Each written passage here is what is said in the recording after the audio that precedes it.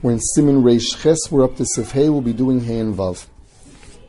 Seif Kemach Afilu Shel Chitim. Flour, even if it's wheat flour, which is so chashuv, mavarach olav shakol, the bracha on it is shakol, va'achrav bar nefashis, and a bar nefashis afterwards. When you grind down the grain, it's no longer whole, it loses its bracha of adam and becomes shakol, unless you turn it into a dish when it's mazonis, or a bread when it's amotzi. Loshna nitchan dak dak, loshna nitchan ktsas, vadayin yesh potam shel chitim. Whether it is dust, whether it's finely ground flour, whether it's coarse flour, and even tastes like wheat. Loshna kemach shel kloyas, even if you first toasted the grain and then ground it into flour, once you break it down into flour and didn't cook it in water as a way of making it into a dish, it loses its brach of adama, doesn't become mazonis, and remains shahakol. Sivav kemach shel echad mechameshes minei dagan shesholko. If you took flour and then boiled it, v'irvo b'mayim, and then you mixed it in water, or b'shar mashkin, or in any other liquid. Now, what's this the case? This is a case of hot cereal. This is the case where you take some kind of grain, it's ground, mixed with water, and it ends up making some kind of thick porridge.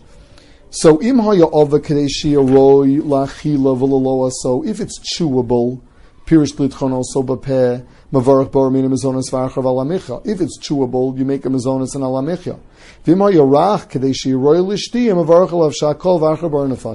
Whereas if it's not chewable but drinkable, then its bracha is bar nefashis, then its bracha is shakol and bar nefashis. Meaning, if you turn it into a drink, it's shakol.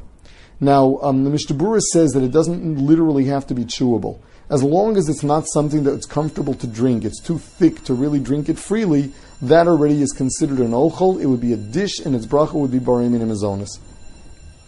Now, the Mishnah Berurah discusses the case of someone that cooks whole grain into a soup. So let's say someone's making a soup with whole barley. Say that the barley was not peeled, the barley is actually whole. In the cooking, it did not get mushy, it didn't stick. So the bracha on the barley is still barei pri adama. What's the bracha on this soup? So since it was made solely for the sake of soup, and the barley that's in it is just to give flavor to the soup, really the soup is the ikar, and its bracha should be shahakol. It's only mazonis that becomes the ikar, and since the barley here is adam, it would not be the ikar. However, the Mishnah Berurah says that it's still kedai to make a shahakol on something else and cover it. But really, mi'ikar adin, the only time that the soup would become a mazonis soup is first of all if the barley itself got mushy or it wasn't whole, or in the case of an adama where you cook the barley for the sake of eating cooked barley and you also want to use the soup. Say the case of a vegetable soup which is cooked for the sake of eating the vegetables as well as drinking the soup itself is adama.